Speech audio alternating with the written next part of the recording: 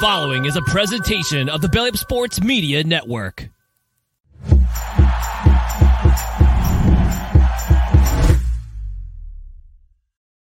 And welcome in, everybody, to another episode of the High Low Sports Podcast. We appreciate you all for joining us this Wednesday evening, or if you're checking us out later on through one of your favorite podcast apps as well, too. No matter how, we always enjoy hanging out and talking sports with you all as well, too, among some other things, usually food. If it's not sports, it's usually one of two things. It's a pretty safe bet there as well. But it is March. We are at about the halfway point of the month, which means things are about to start getting maddening. So it is DJ, joined as always by my co-host, Kelsey. And Kelsey, March Madness is here. NFL free agency is its own level of madness as well, too. And we got a busy next month and a half coming up in the sports world.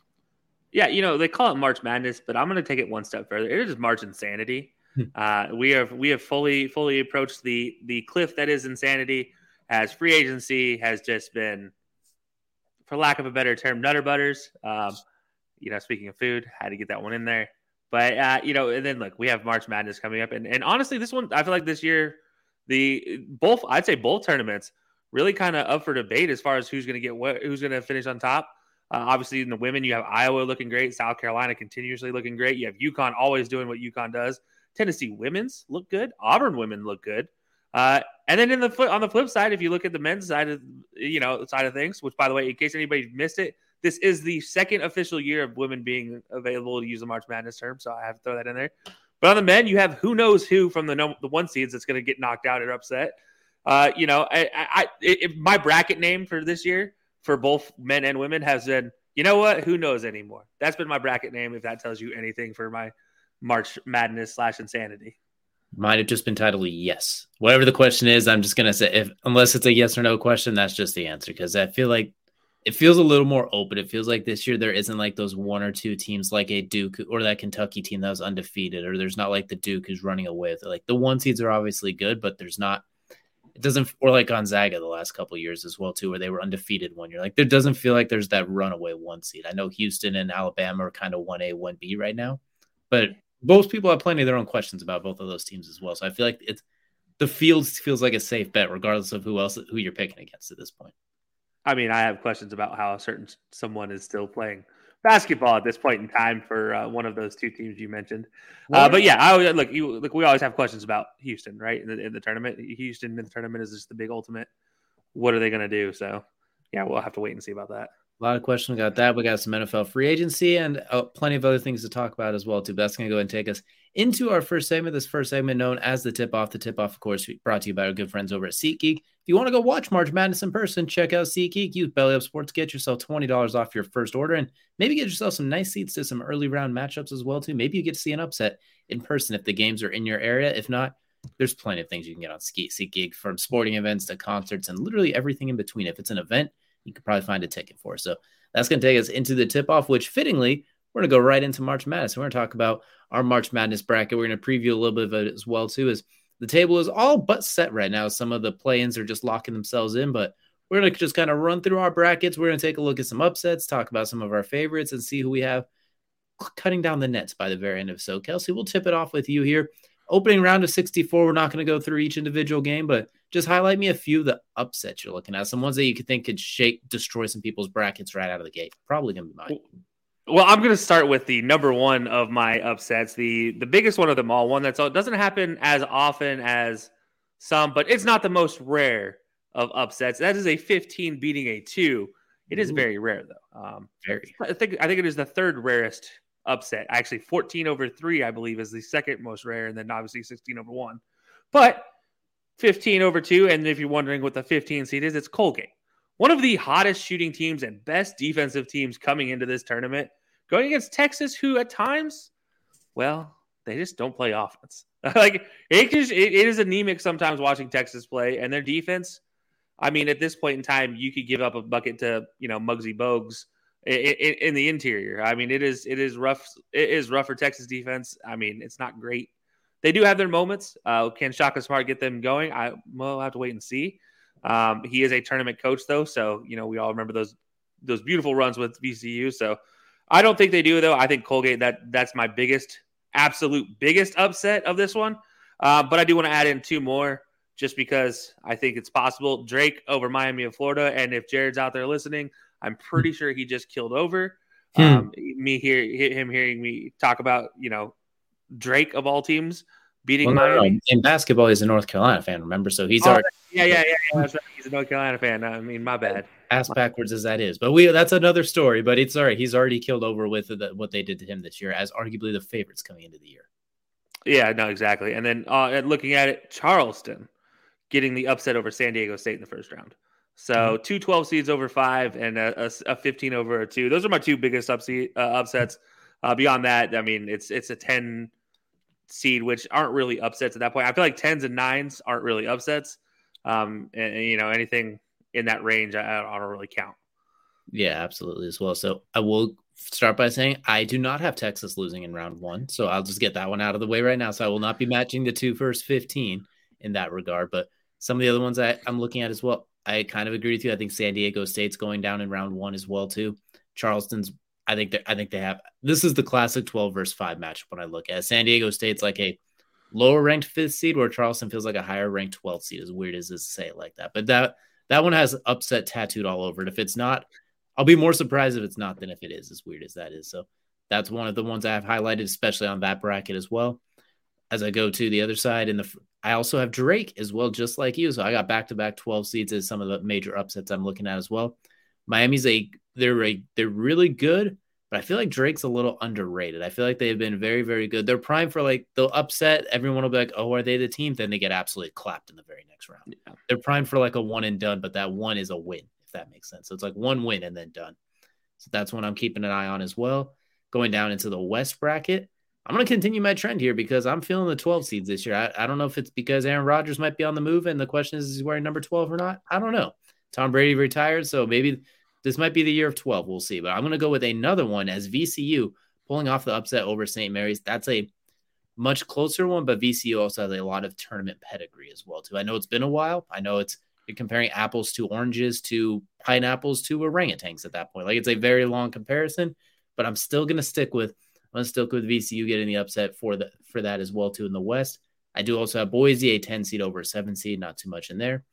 And looking into, the East bracket, I don't actually have too much for upsets in the East. The East I have pretty much staying true in that first round as well, too. Seeds 1 through 8 are going to hold in that one. So I don't have quite the dramatics of you with that 2 seed going down, but I think we're kind of in the same boat. The 12 seeds feel really, and I don't want to say appetizing, but they feel very opportunistic this year. If you're a betting man, those are the ones where my eyes are like, oh, well, hello there. Yeah, and also I need to correct one of my mistakes. I did mention Shaka Smart was Texas's head coach. He is no longer Texas's head coach. He's Marquette's head coach. Chris Beard was formerly the head coach of Texas this season. Obviously, he got into some legal trouble, and they've been having an interim coach in the meantime. That's kind of why I was leaning towards Texas. I knew there was a reason I was leaning towards Texas getting upset. There's a reason behind it all. But yeah, that's I needed to correct myself because Shaka Smart does have Marquette as a 2 seed. So I needed to correct myself. Proof of his coaching pedigree. Well, there you go as well too. He builds up Texas into a 2 seed, leaves and makes Marquette a 2 seed as well. Because if I'm not mistaken, I think 2 years ago they were a 2 seed under Smart as well too.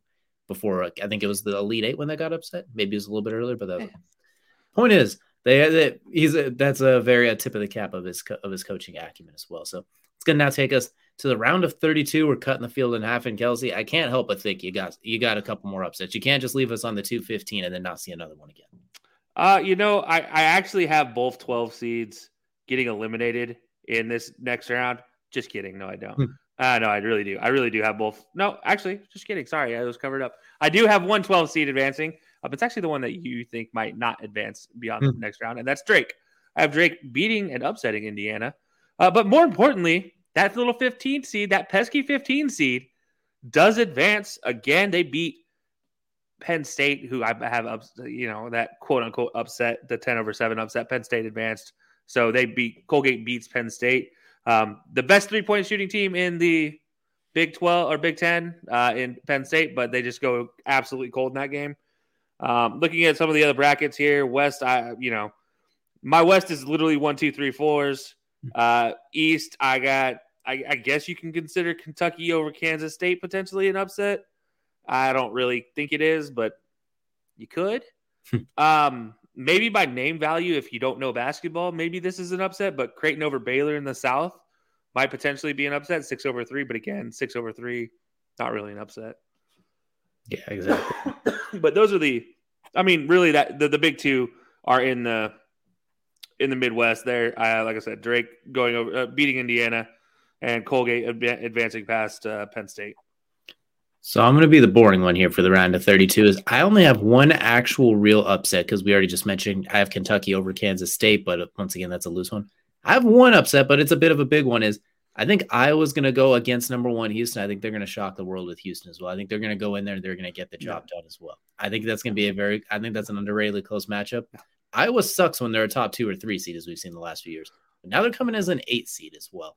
And I think Houston, their guard, I think it's Sasser. His name eludes me, but he's coming off a groin injury as well, too. So, there's some questions there with Houston, as you mentioned. Sometimes when the tournament rolls around, they a little shaky here and there sometimes. Still, they made the Final Four, I think it was a year ago, maybe 2 years ago, if I'm not mistaken. So, it's not a disrespect, but I think they've shown a lot of grit in the second half of the season as well, too. Like that big win over Michigan State as well in overtime while they were down by double digits with 90 seconds ago. So I'm going to go with Iowa to be the one lone upset pull. I think Murray, back-to-back years of Murray's as well, too. And I think we're going to see Murray this year put on a little bit of showing up his draft stock. So it's like, hey, I know you see my brother dominating with the Kings, but don't forget about me now as well. So give me the one upset in the round of 32 that's an actual upset, quote unquote.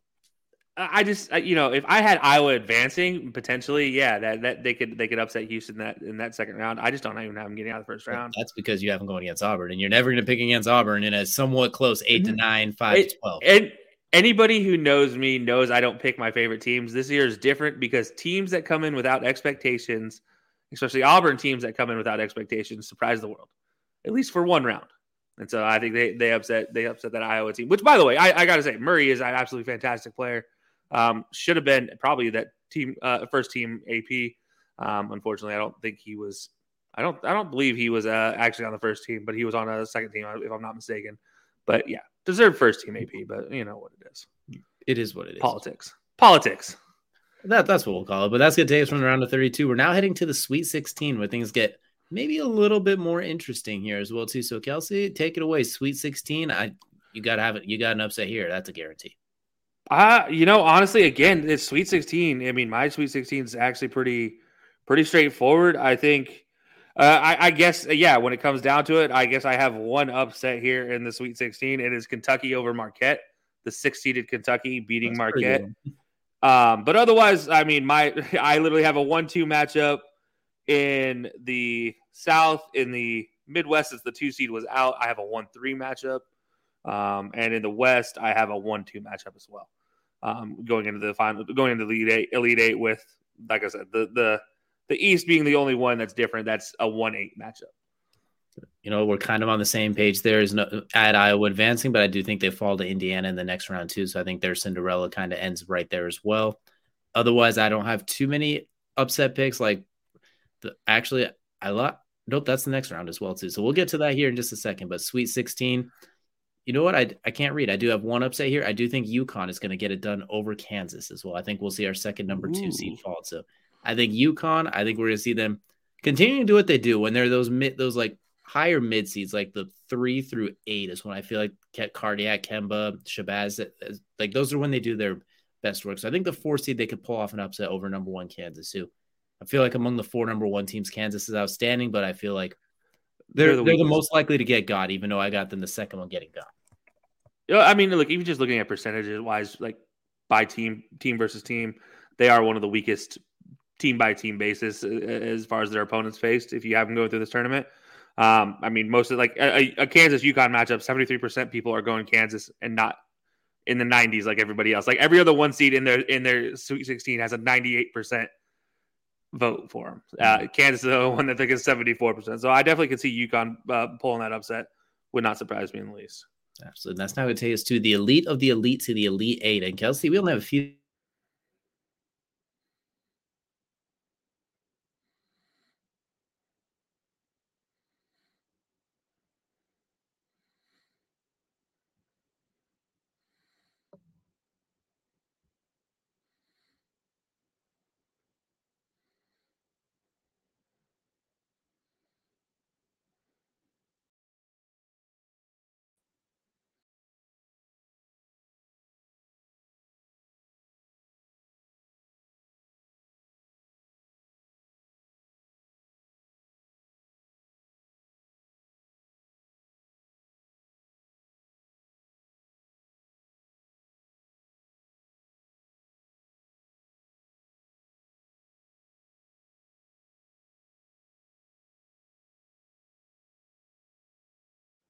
Okay, and we're back. Sorry, there was a slight hiccup in the giddy up, I guess. So DJ, I guess as we were saying here, get into the Elite Eight.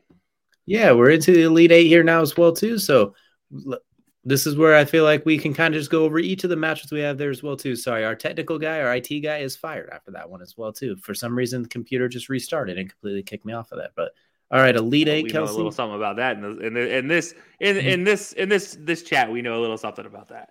Absolutely. So we're taking it into the Elite Eight as well too. So for the first matchup I have Alabama taking on Baylor. I think Alabama's going to take that one as well. Baylor's a fantastic team. I don't think it'd be an upset if Baylor won, but they've been cooking the last month or so. Brandon Miller, for everything aside, he's been a fantastic player on the court as well too. Everything aside as well. So moving on to the next matchups I have Indiana taking on Texas, and well, unfortunately, I have Texas going the exact opposite of you. I have Texas going to the Final Four. So I think they will get the win over Indiana. So one of us is going to be very, very wrong, by either really quickly or really late with that matchup as well too. Looking out, I have Purdue taking on Marquette, and I do think Marquette is going to get the win there as well. I like Purdue a lot, but I do think as far as the Big Ten teams go, I don't even know if they were the best Big Ten team, honestly, even though the Big Ten was really, really good. Purdue earned it. But it's still one of those things when you look at it, it's like, were they really though? So I'm gonna, give me Marquette to advance to the Final Four, and then UConn versus Gonzaga. I do got Gonzaga getting over UConn, so I have Gonzaga advancing to the Final Four as well. So my Final Four teams will be Alabama, Marquette, and Texas Gonzaga. Okay, all right. Well, I guess sure. I guess I'll be the reasonable one here. Alabama, Arizona. Alabama gets knocked out. It is time. They're too hot, too wishy-washy in the season. All the stuff with Brandon Miller that is finally going to come to a head. Arizona also one of the best teams in the nation at times. Like when they're playing, they are one of the best teams in the nation, if not the best team in the nation offensively. So it's got to give some credit there. Also, high quality defensive team. Cannot understate that enough in the tournament. On the flip side of things, Houston, who should have been the overall number one consensus here. Houston and Xavier play in the Midwest. I have Houston beating Xavier here. Kind of bucking the trend of not trusting Houston here. I'm continuing to trust Houston. So you went with Texas. I went with Houston. So it's more specific in Texas here. And I just think, look, somehow we're both going to let down. Top 10 nationally defensively and offensively. So hard to deny them an opportunity.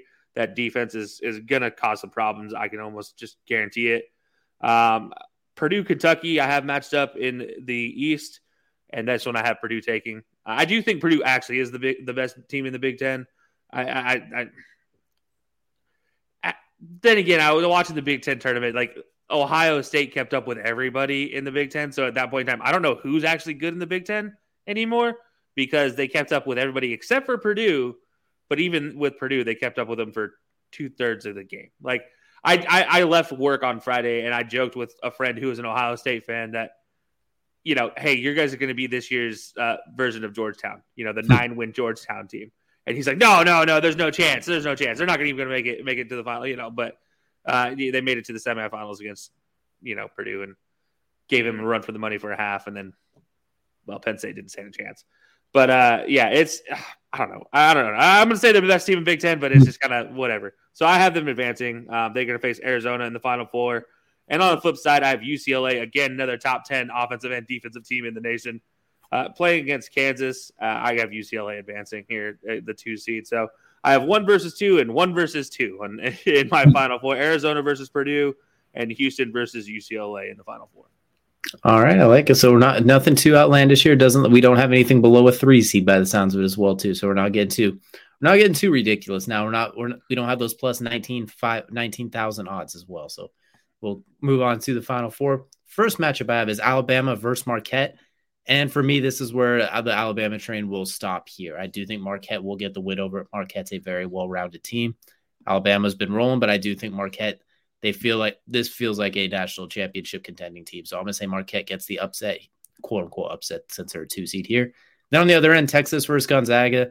I do kind of want to go polar opposite of you and put Texas into the championship just so we could have the farthest opposite possible. But I don't. I have Gonzaga getting the win over Texas. So national championship, I got Gonzaga and Marquette, two really good basketball programs, but at the same time, they're not always like those quote unquote bluebreds that you think about as well too. But they've been arguably better than a lot of those schools in recent memory. So Marquette, Gonzaga is what we're going to have. Opposite ends of the country meeting for the Natty. Ironically, the two of the best players to come out of Gonzaga in recent times have come from areas near Marquette. So very ironic that that's the case there. I say opposite ends of the country. I know Marquette's like in Wisconsin, but you guys get the point. I was trying to make it geographical fun. Yeah, like, no, I think it's funny though that it's just like, you know, the two of the best players that have gone to Gonzaga in the last 5 years, and Suggs and Chet Holmgren, have come out of both have come out of Minnesota, which, if you guys don't know geography, is right next to Wisconsin. Yeah. So like it is literally there, and then they just travel 5 states over. There's not a whole lot in between besides meth and cows when you look at Montana and the Dakotas.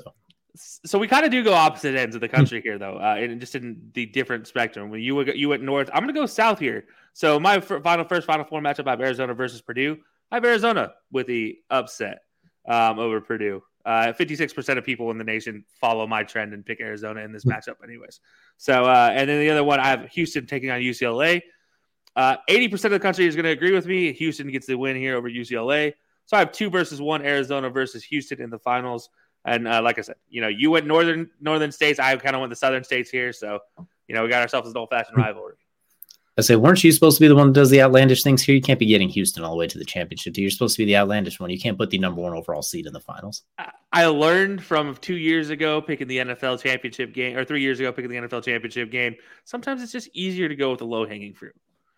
That's fair as well too. Sometimes you just gotta hope for the best with everybody else as well. So that's gonna take us to the national championship game. I got Marquette taking on Gonzaga, and to quote one of your least favorite teams, most famous players, will somebody please get this monkey off of my back? I think Gonzaga does get the monkey off their back. I think they do get that national championship that has been eluding them so much these last couple of years.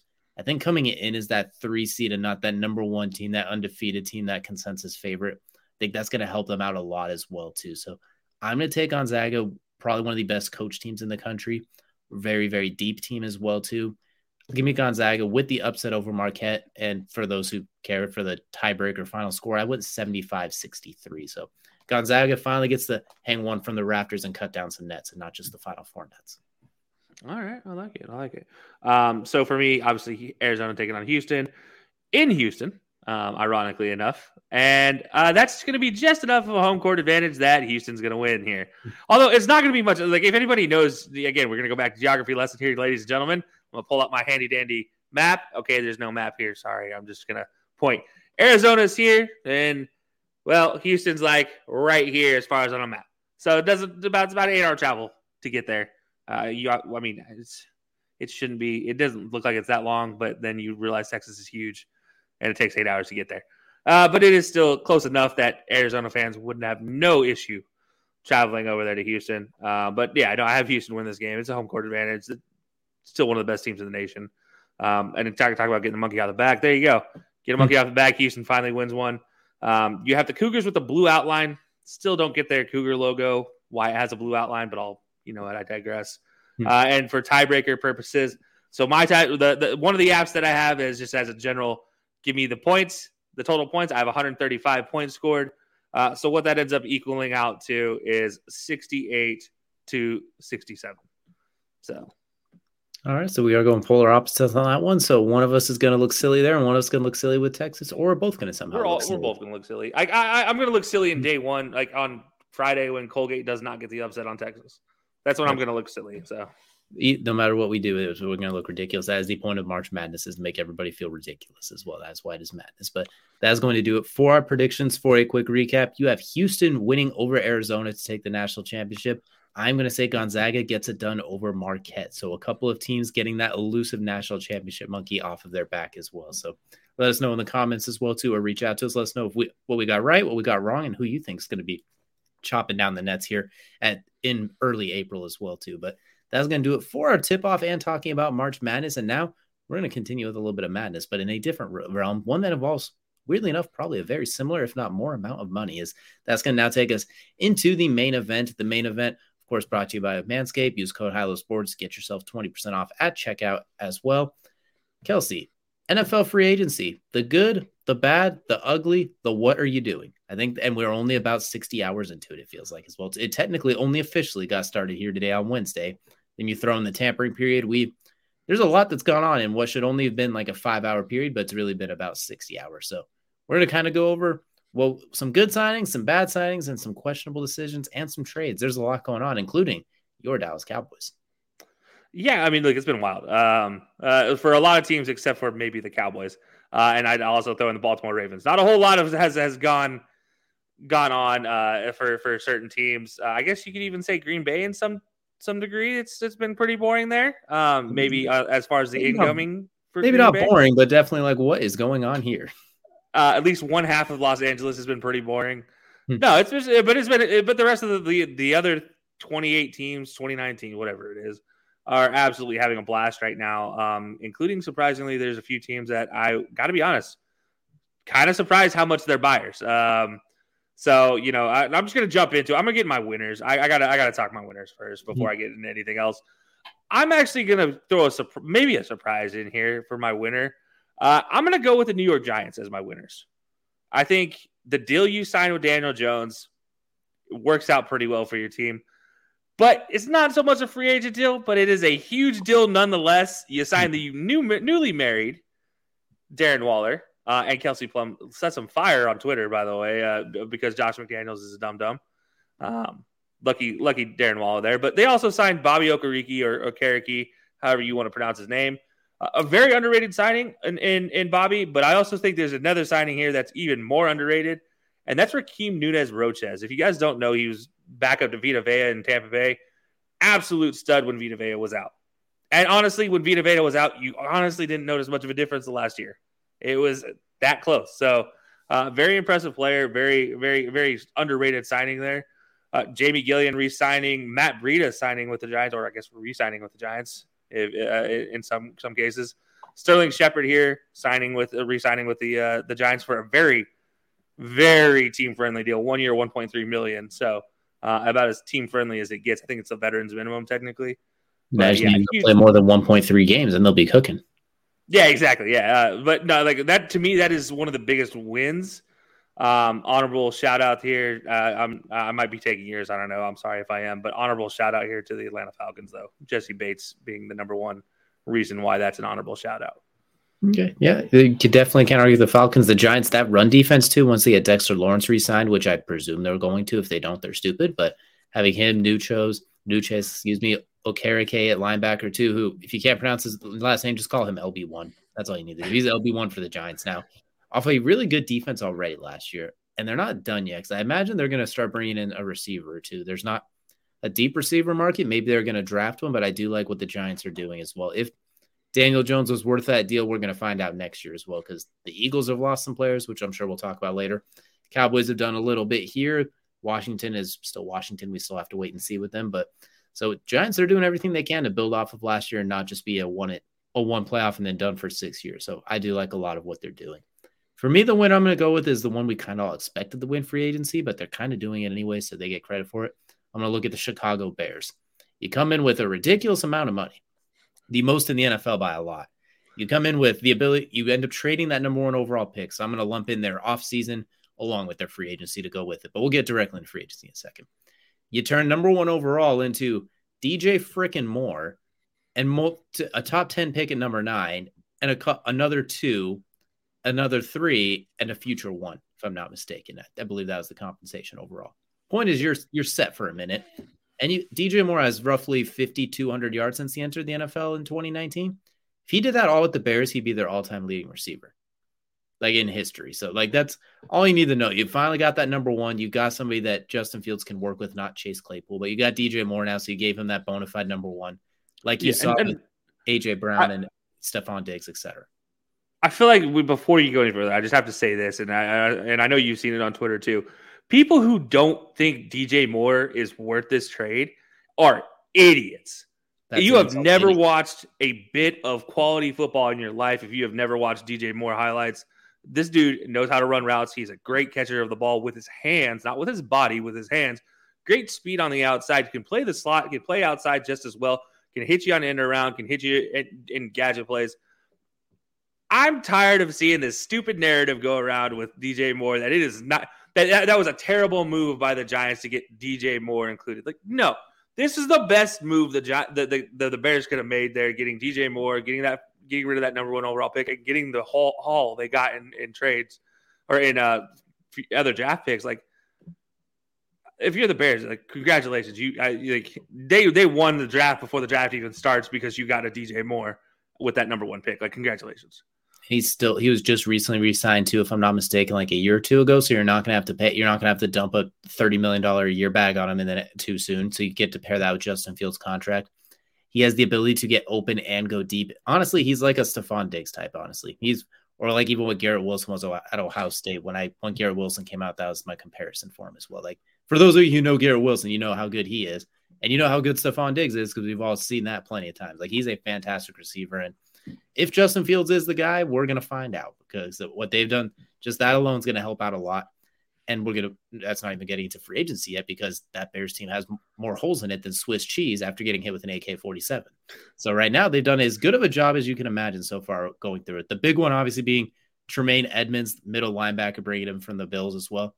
The best thing about him is he is 24 years old and he has half a decade of NFL experience. Like, you have a 5-year pro at 24 years old. And you signed who looks like a tree. Like that, he is the Whomping Willow of the NFL for those Harry Potter fans. Over the middle, good luck, everybody else. You're running into a brick wall, and he can running a 4.5 something coming out of college as well. So running that cover 2 that Matt Eberflus likes to run a little bit, he can run up the middle with those slot receivers and tight ends. Like, as awesome as Roquan is, he's more of a downhill and lateral runner, where Tremaine Edmonds is an absolute freak of nature and can run backwards and backpedal like that. TJ Edwards as well, too, a really, really good linebacker who, if you don't know, he kept Nakobe Dean off the field for the Eagles. He was that good this year. Yeah. A Pro Bowl caliber type of guy. When I say he's a Pro Bowler, but like, he played at a level where if he was a Pro Bowl alternate, no one was going to argue that. He's a true thumper. Bringing in Davis at the offensive lineman as well, too. I really like what they're doing as well. I think those 2 linebackers, too, combined less guaranteed money than Roquan Smith, if I'm not mistaken. Tremaine got 50. And I think Edwards, if I'm not mistaken, got about 8 to 10, maybe it's 12. But either way, you're at $60 million for Roquan, about 62 for those 2. So even though they paid off-ball linebackers after getting rid of an off-ball linebacker, they did a good job turning one outstanding one into 2 very, very, very good ones on top of it. And they're not even done yet. They still got plenty more. They brought in some smaller signings as well. Those were kind of the main ones that stuck out for me early on as well, too. So the Bears so far, I'd say when you combine the draft trade along with those free agency signings as well, too, and plenty more to come. And I also want to point out what was really smart is they did not overspend as well, too. Like, they were in on Mike McGlinchey. Then they saw what Denver was willing to give him. Like, nah, he's good, but we're not going that high now. Like, that's a little Jawan Taylor, for example, really good. They saw what the Chiefs paid him. Nope, we're not going that deep as well. You have way too many holes to be overspending on one single free agent like that. When it comes to bad teams in free agency, I know the narrative is like they should be the ones that sign those really expensive, high-quality players. But I always figured if you're a bad team, you should spend it and try and get as many starter-quality guys as opposed to going after the big free agent. You should try and just get, like, you have so many holes, you got to fill as many as you can. Like, let's say you get Orlando Brown, the prize left tackle free agent, quote-unquote. That's great, but you got 4 other spots you have to fill if you're the Bears. Whereas if I look at, like, the Bills, they have a lot of good talent. If they could get the money, they should get Orlando Brown because they have so many other spots filled. Hopefully that makes sense to anyone who's listening as well, because I always thought it was weird when bad teams spent an absolutely asinine amount of money. So for the Bears, the discipline, as well as still bringing players. Plus, I also want to mention they did let David Montgomery go, but they brought in Travis Homer, the running back from Seattle, who honestly, you're not going to see him. You're not going to see his effect as far as running the ball or catching the ball too much. But as a pass protector, he was rated as one of the best in the game as well, too, in the NFL last year. And what do the Bears need more than anything? To not let number 1 get hit. So bringing in Travis Homer is a big deal for that. You lose David Montgomery. You bring in Davis at offensive line. You bring in Walker at edge. So I love what the Bears did, and it's only going to get better. They're setting themselves up like the Eagles did a couple of years ago. Yeah, no, I got to say I'm a big fan of it. I will say I do think you missed something with David Montgomery. You got to look at least at maybe bringing in a running mate here for Herbert, but that's they're talking about Austin Eckler maybe. So I mean, if that's gonna happen, yeah, I just it's tough though because you lose Dave Montgomery. Dave Montgomery, like I've said this 1,001 times, and I'll say it again. Chicago needs 2 running backs to work effectively. They are always going to be a run-first team. As much as I love Justin Fields, as much as I think he's a great passer of the ball, this team is still going to be a run-first team. It's just historically in their blood. If you guys don't know, their 2 leading receivers, statistically speaking, are running backs. So it's you gotta take that into account here. I just think they need something there besides David Montgomery. So maybe they bring in Ezekiel Elliott. He's out there. Yeah, have fun with that. Maybe his knees are still in Dallas though. All he has to do is get 2 to 3 yards, 2 to 3 yards of pop. Just has to be battering ram like he did last year. Just get those 10 touchdowns. Yeah. That's all you need. But again, I mean, you have Khalil Herbert. You don't feel terrible about losing David Montgomery at the end of the day. Absolutely. I just think this is like go back to Matt Forte days. Like you lose Matt Forte, and there was that 2-year gap there. There was just like, we could have had Matt Forte still. I think Kareem Hunt's a free agent too, so maybe that's somebody they look at maybe after these couple of waves go as well too. Or It's the NFL draft. You could probably get Jahmyr Gibbs in like the 2nd or 3rd round or someone along those lines as well. So like if running back is your one thing missing for the Bears, you're doing pretty decently so far considering how much you had to deal with. Well, the way Cleveland and the way Oakland are going, Las Vegas, you could probably give either one of them a call and be like, hey, can I get Josh Jacobs or hey, can I get Nick Chubb? They'd probably be like, hey, here you go.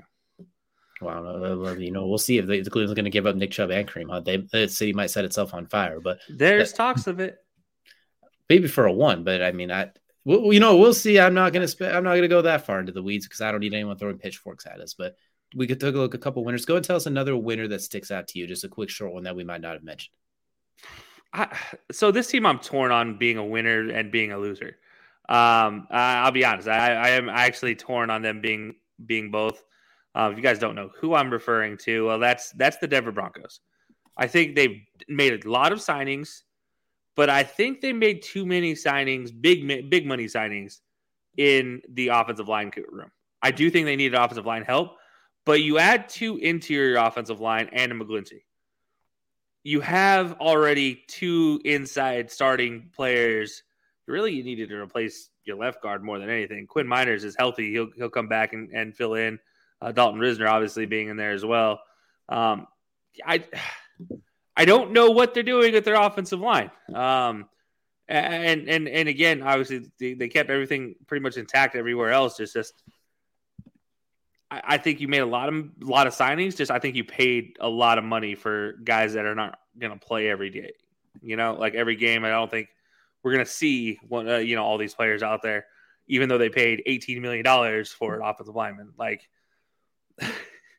what's he gonna do? Like, what are you planning on doing with this guy? Because he's not going there. Like, I don't know. Maybe I'm wrong. Maybe Sean Payton has all the answers. I don't know what's going on, but I do think it puts them into a bind here. $9 million technically in cap space right now, not including their draft haul. So when that comes into play, you're looking at all those picks are gone. Yeah, that's true. I mean, you still got to take into later account. Like, I mean, that's going to count basically for the rest of that $9 million. They're going to be negative cap space going into the season, so they're going to have to find some. Well, Sean Payton's good at it, but do some gymnastics with that salary cap for sure.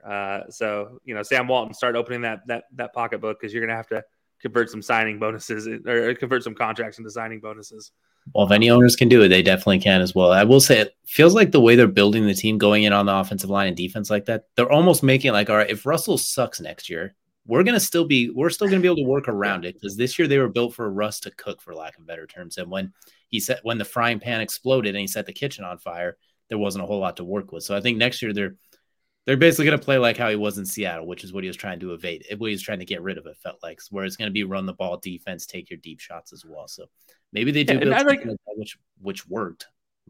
It does work, and that's the thing about it is like it works. It makes sense, like what they signed, but at the same time, I just feel like it was too much money being signed.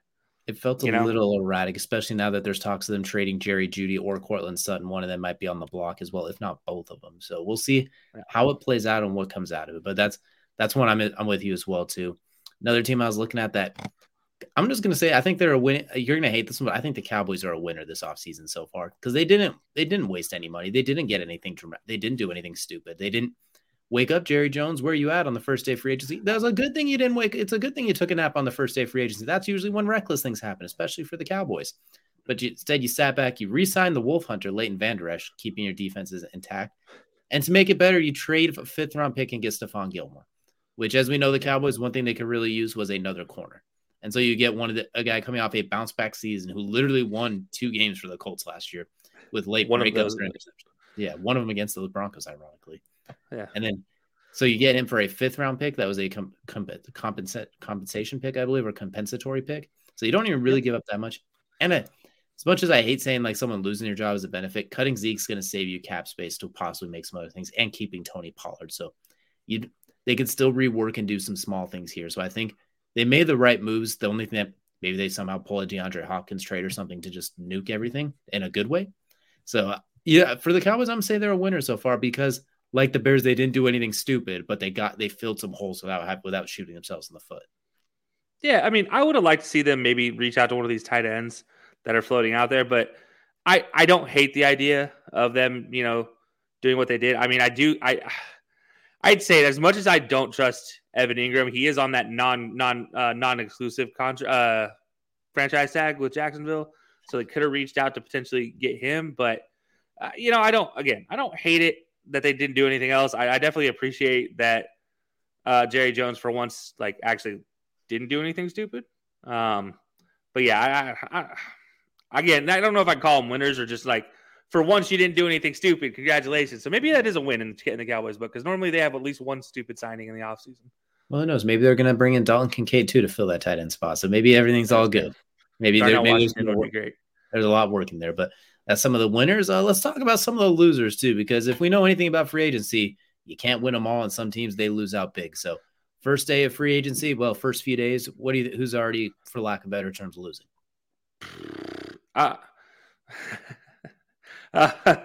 Where do I start? Let's start with the Cincinnati Bengals. Let's start with Cincinnati Bengals as one of the big losers here, mainly because you lose both starting safeties, gone instantly, out of the door. On top of that, you lose your starting tight end, gone. You lose an offensive lineman, gone.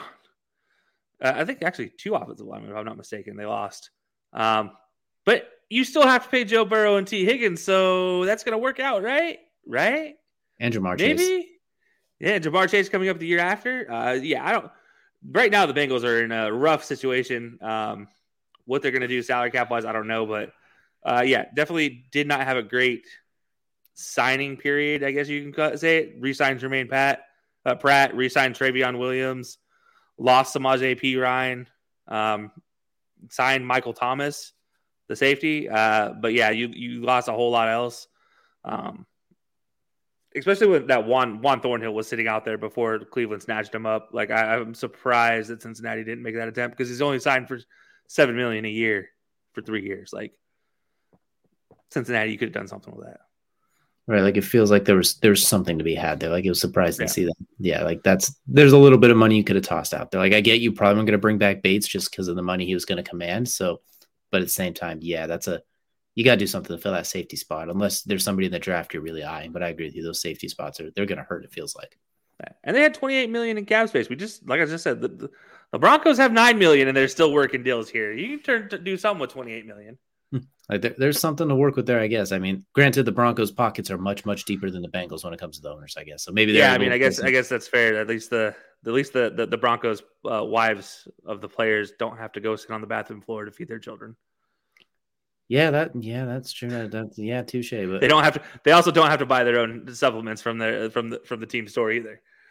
That's true as well too. So the one I'm going to go, they're not really losers, but they're not winners. So I'm going to go. So I'm going to slightly walk the line, but I'm going to go with the Philadelphia Eagles because I do like some of the players they've kept. I do like that you were able to keep James Bradberry on a not terrible deal. I mean, worth up to $44 million with incentives. Keeping Fletcher Cox is really nice. One more year with him. Brandon Graham keeping those veterans for 1 year. Of course, Jason Kelce, we all know that as well too. You let Miles Sanders go, but you bring in Rashad Penny, which maybe a lateral move. Rashad Penny is really nice when he's healthy, so we'll have to just kind of see if he can stay healthy. But you lose TJ Edwards, who you have his replacement already, so it's not that big of a deal, but that's a Pro Bowl caliber player you lost. He's a thumper. Obviously, we both love Nakobe Dean. They'll probably be fine. You lose Hargrave, which you couldn't pay him, obviously. But you have Jordan Davis, so in theory, you kind of feel okay there as well, too. But at the same time, we thought those are a little bit unknowns, quote unquote. And then you had to get releasing Darius Slay on top of that as well. That's the one that frees up a lot of cap space, which maybe you used to bring in CJ Gardner-Johnson to bring him back, which another one who might lose unless somebody else comes in and swoops him up. But as of right now, both of those players are no longer on your team, so I'm counting them as losses at this exact moment. That's a lot of key integral pieces of your Super Bowl runner now are starting to disappear, while some of them do have those replacements handy.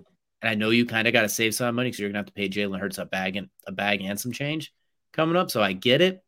But at the same time, I feel like you got to keep Darius Slay and maybe let Bradbury go. Like I think Brandon Graham and Fletcher Cox, you love those players, but I don't know if you could bring back both of them. I know they're not terribly bad deals. I mean, one's for $10 million, one's for $6 million, so they're not really too bad. Jason Kelce is obviously the Philadelphia Eagles, so bringing him back mandatory. But like, there's just some spots I feel, and then losing the coaches and coordinators that they lost as well. It just feels like London Bridge is falling down on the Eagles right now. Maybe they have a draft plan to kind of balance this all out. I mean, you got a top 10 pick and pick number 30, so you'll be fine. But I just, as far as these first couple of days of free agency, seeing all of the players they left and how quickly they lost them, and probably some more to come too, it's like, dang. That's a rough fall from grace when you look at Kansas City, who they're losing a left tackle, and just that's pretty much it, really. And then losing Juju Smith-Schuster. So they're not, considering the two Super Bowl teams, one of them's taken a much bigger hit so far in the offseason. And ironically, it's a team that lost. You'd think it'd be the winning team that gets rated, but instead it was the losing team that got rated even more. Yeah. The Eagles, man.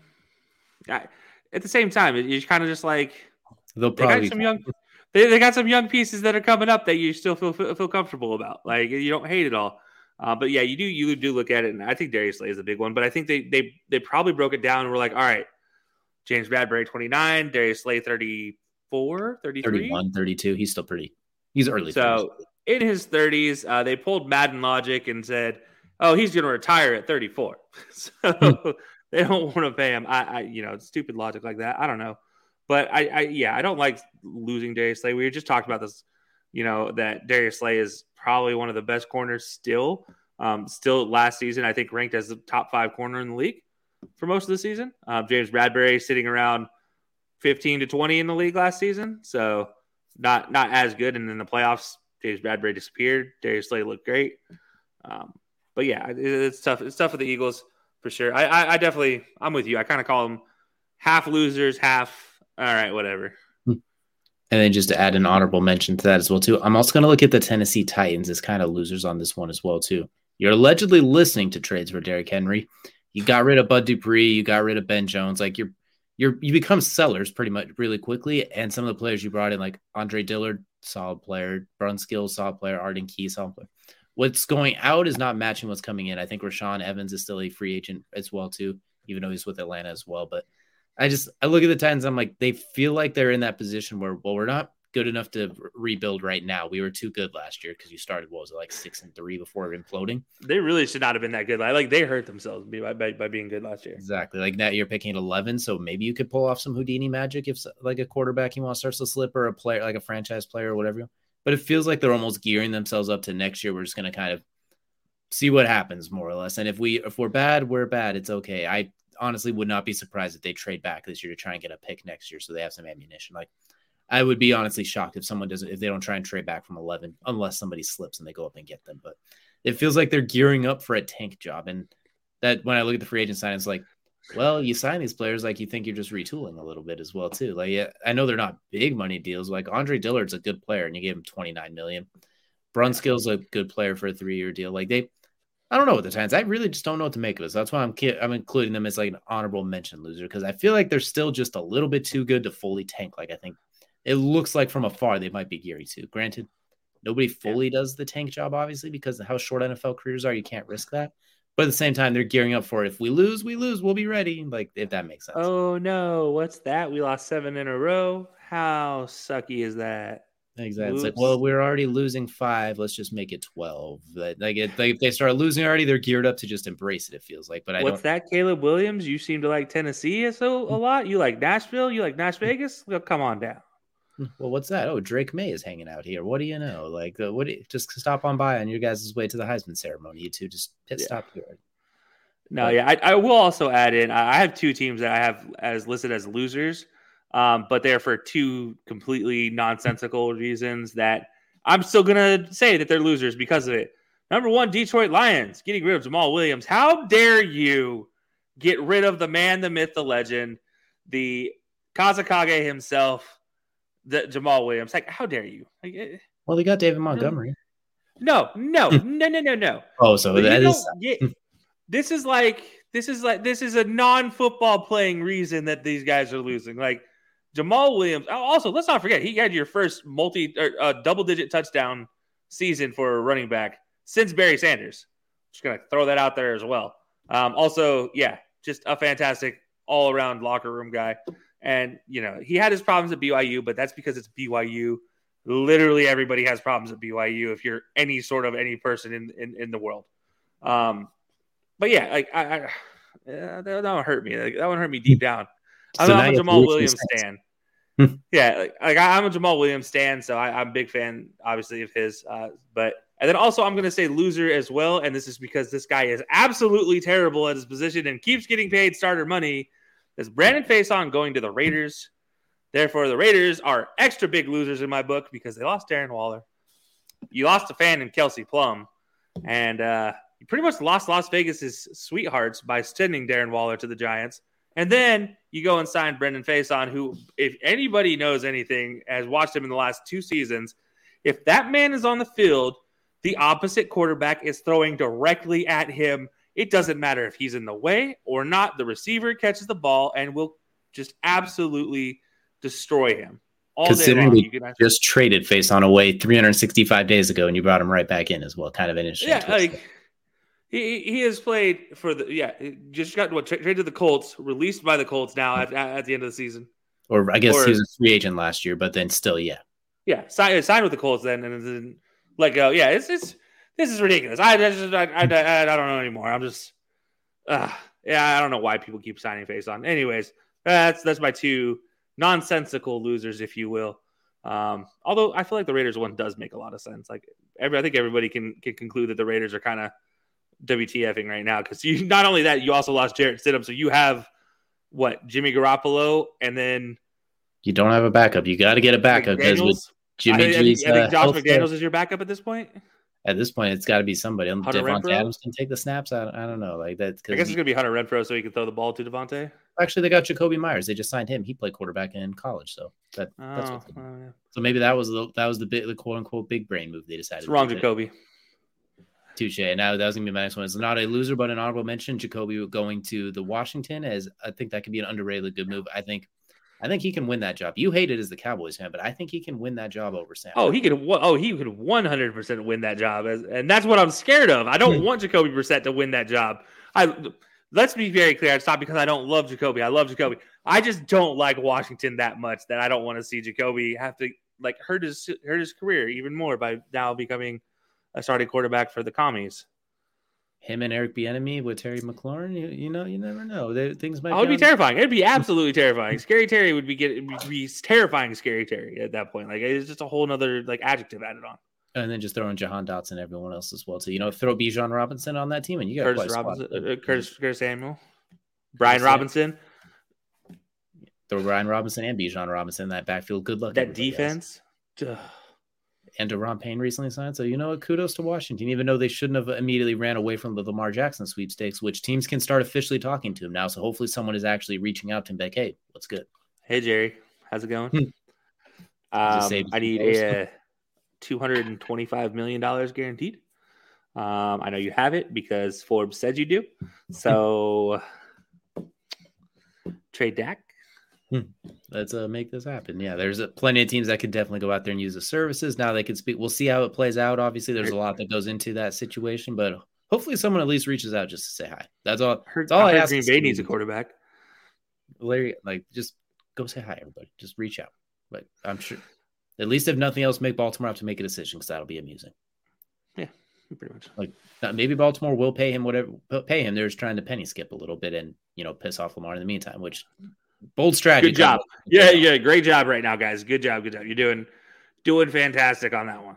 Yeah, bold strategy. Let's see how that one plays out. But there's plenty more NFL free agency to go as well too. A lot we'll be keeping track of. Plus, we got the NFL draft coming up, which is our fun time as well too. So we got a lot to keep out for. Next week we'll be breaking out our first NFL mock draft of the year as well too. So we definitely want to keep track of that one as well. And we had too much fun with that. It's good. It's going to be something. I will leave it that way as well, too. But that's going to do it for the main event. And that's how I would take us into Kelsey's favorite part of every show. That is Crunch Time, brought to you by our good friends over at Outlier. Go to outlier.bet/high-low-sports. Get yourself a free 7-day trial. Bet smarter, not harder. Learn everything you need from trends, odds, money lines, everything in between. Get yourself some money, put together some nice parlays, and see if you can turn some cash into gold or some water into wine, however you want to deal with it. But Outlier definitely would recommend going there as well, too. So, Kelsey, it is Crunch Time. It is your favorite part of every show. How are we feeling? All right, so I got two things today.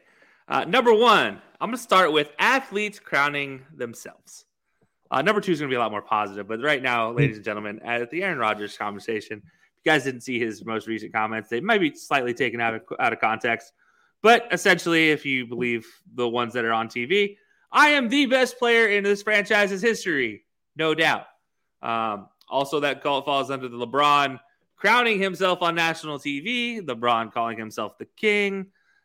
Take your pick for whatever LeBron situation you want to do about crowning himself, because he's probably one of the biggest, most egregious figures in this conversation.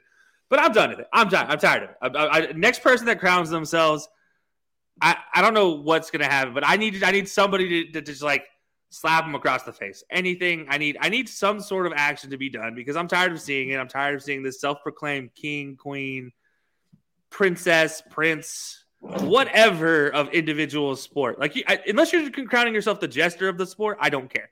Like, if you're the jester of the sport, now we can have a conversation, because that's actually a quantitative thing I can actually like determine. You're calling yourself the king and queen, like, what are you, the king and queen of the outhouse, or the king and the queen of, the Crown City? Like, you could be a king and queen of Kansas City if you're the Kansas City Royal.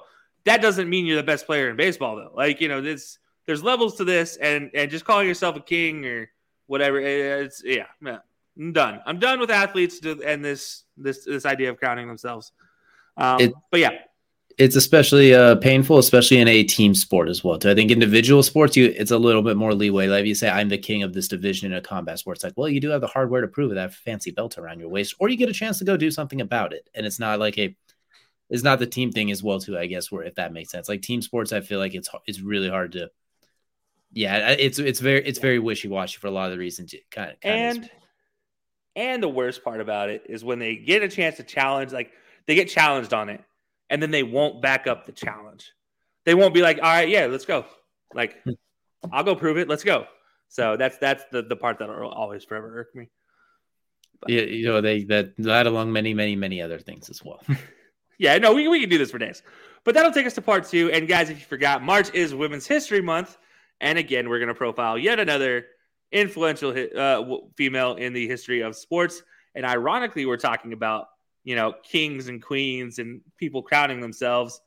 Well, not only did this woman think she was the best in the women's game of tennis, she also proved she was the best in both men's and women's, beating a man in the battle of the sexes at the age of 29. If you guys don't know what I'm talking about, that is Billie Jean King, now Billie Jean King Moffitt. She's former world number 1 tennis player. She won 39 major titles, 12 in singles, 16 in women's doubles, and 11 in mixed doubles. She was a member of, obviously, the U.S. team, in the victorious U.S. team in 7 different Federations Cups and 9 Whiteman Cups. And for 3 teams, she was the U.S. captain of the Federation Cup. And as I mentioned, she won the Battle of the Sexes. Now, granted, it was against a 55-year-old Bobby Riggs, but Bobby Riggs was the only one with the guts to go and challenge her. She was also the founder of the Women's Tennis Association and the Women's Sports Foundation. So if you guys don't know what that means, basically, if she didn't found the Women's Tennis Association, we would have never had a Serena and Venus Williams. And when it comes down to it, they were part of the Women's Tennis Association. They became a part of that organization as they became pros. She, is in the National Women's Hall of Fame. And in 2006, the USTA National Tennis Center renamed to be Billie Jean King National Tennis Center.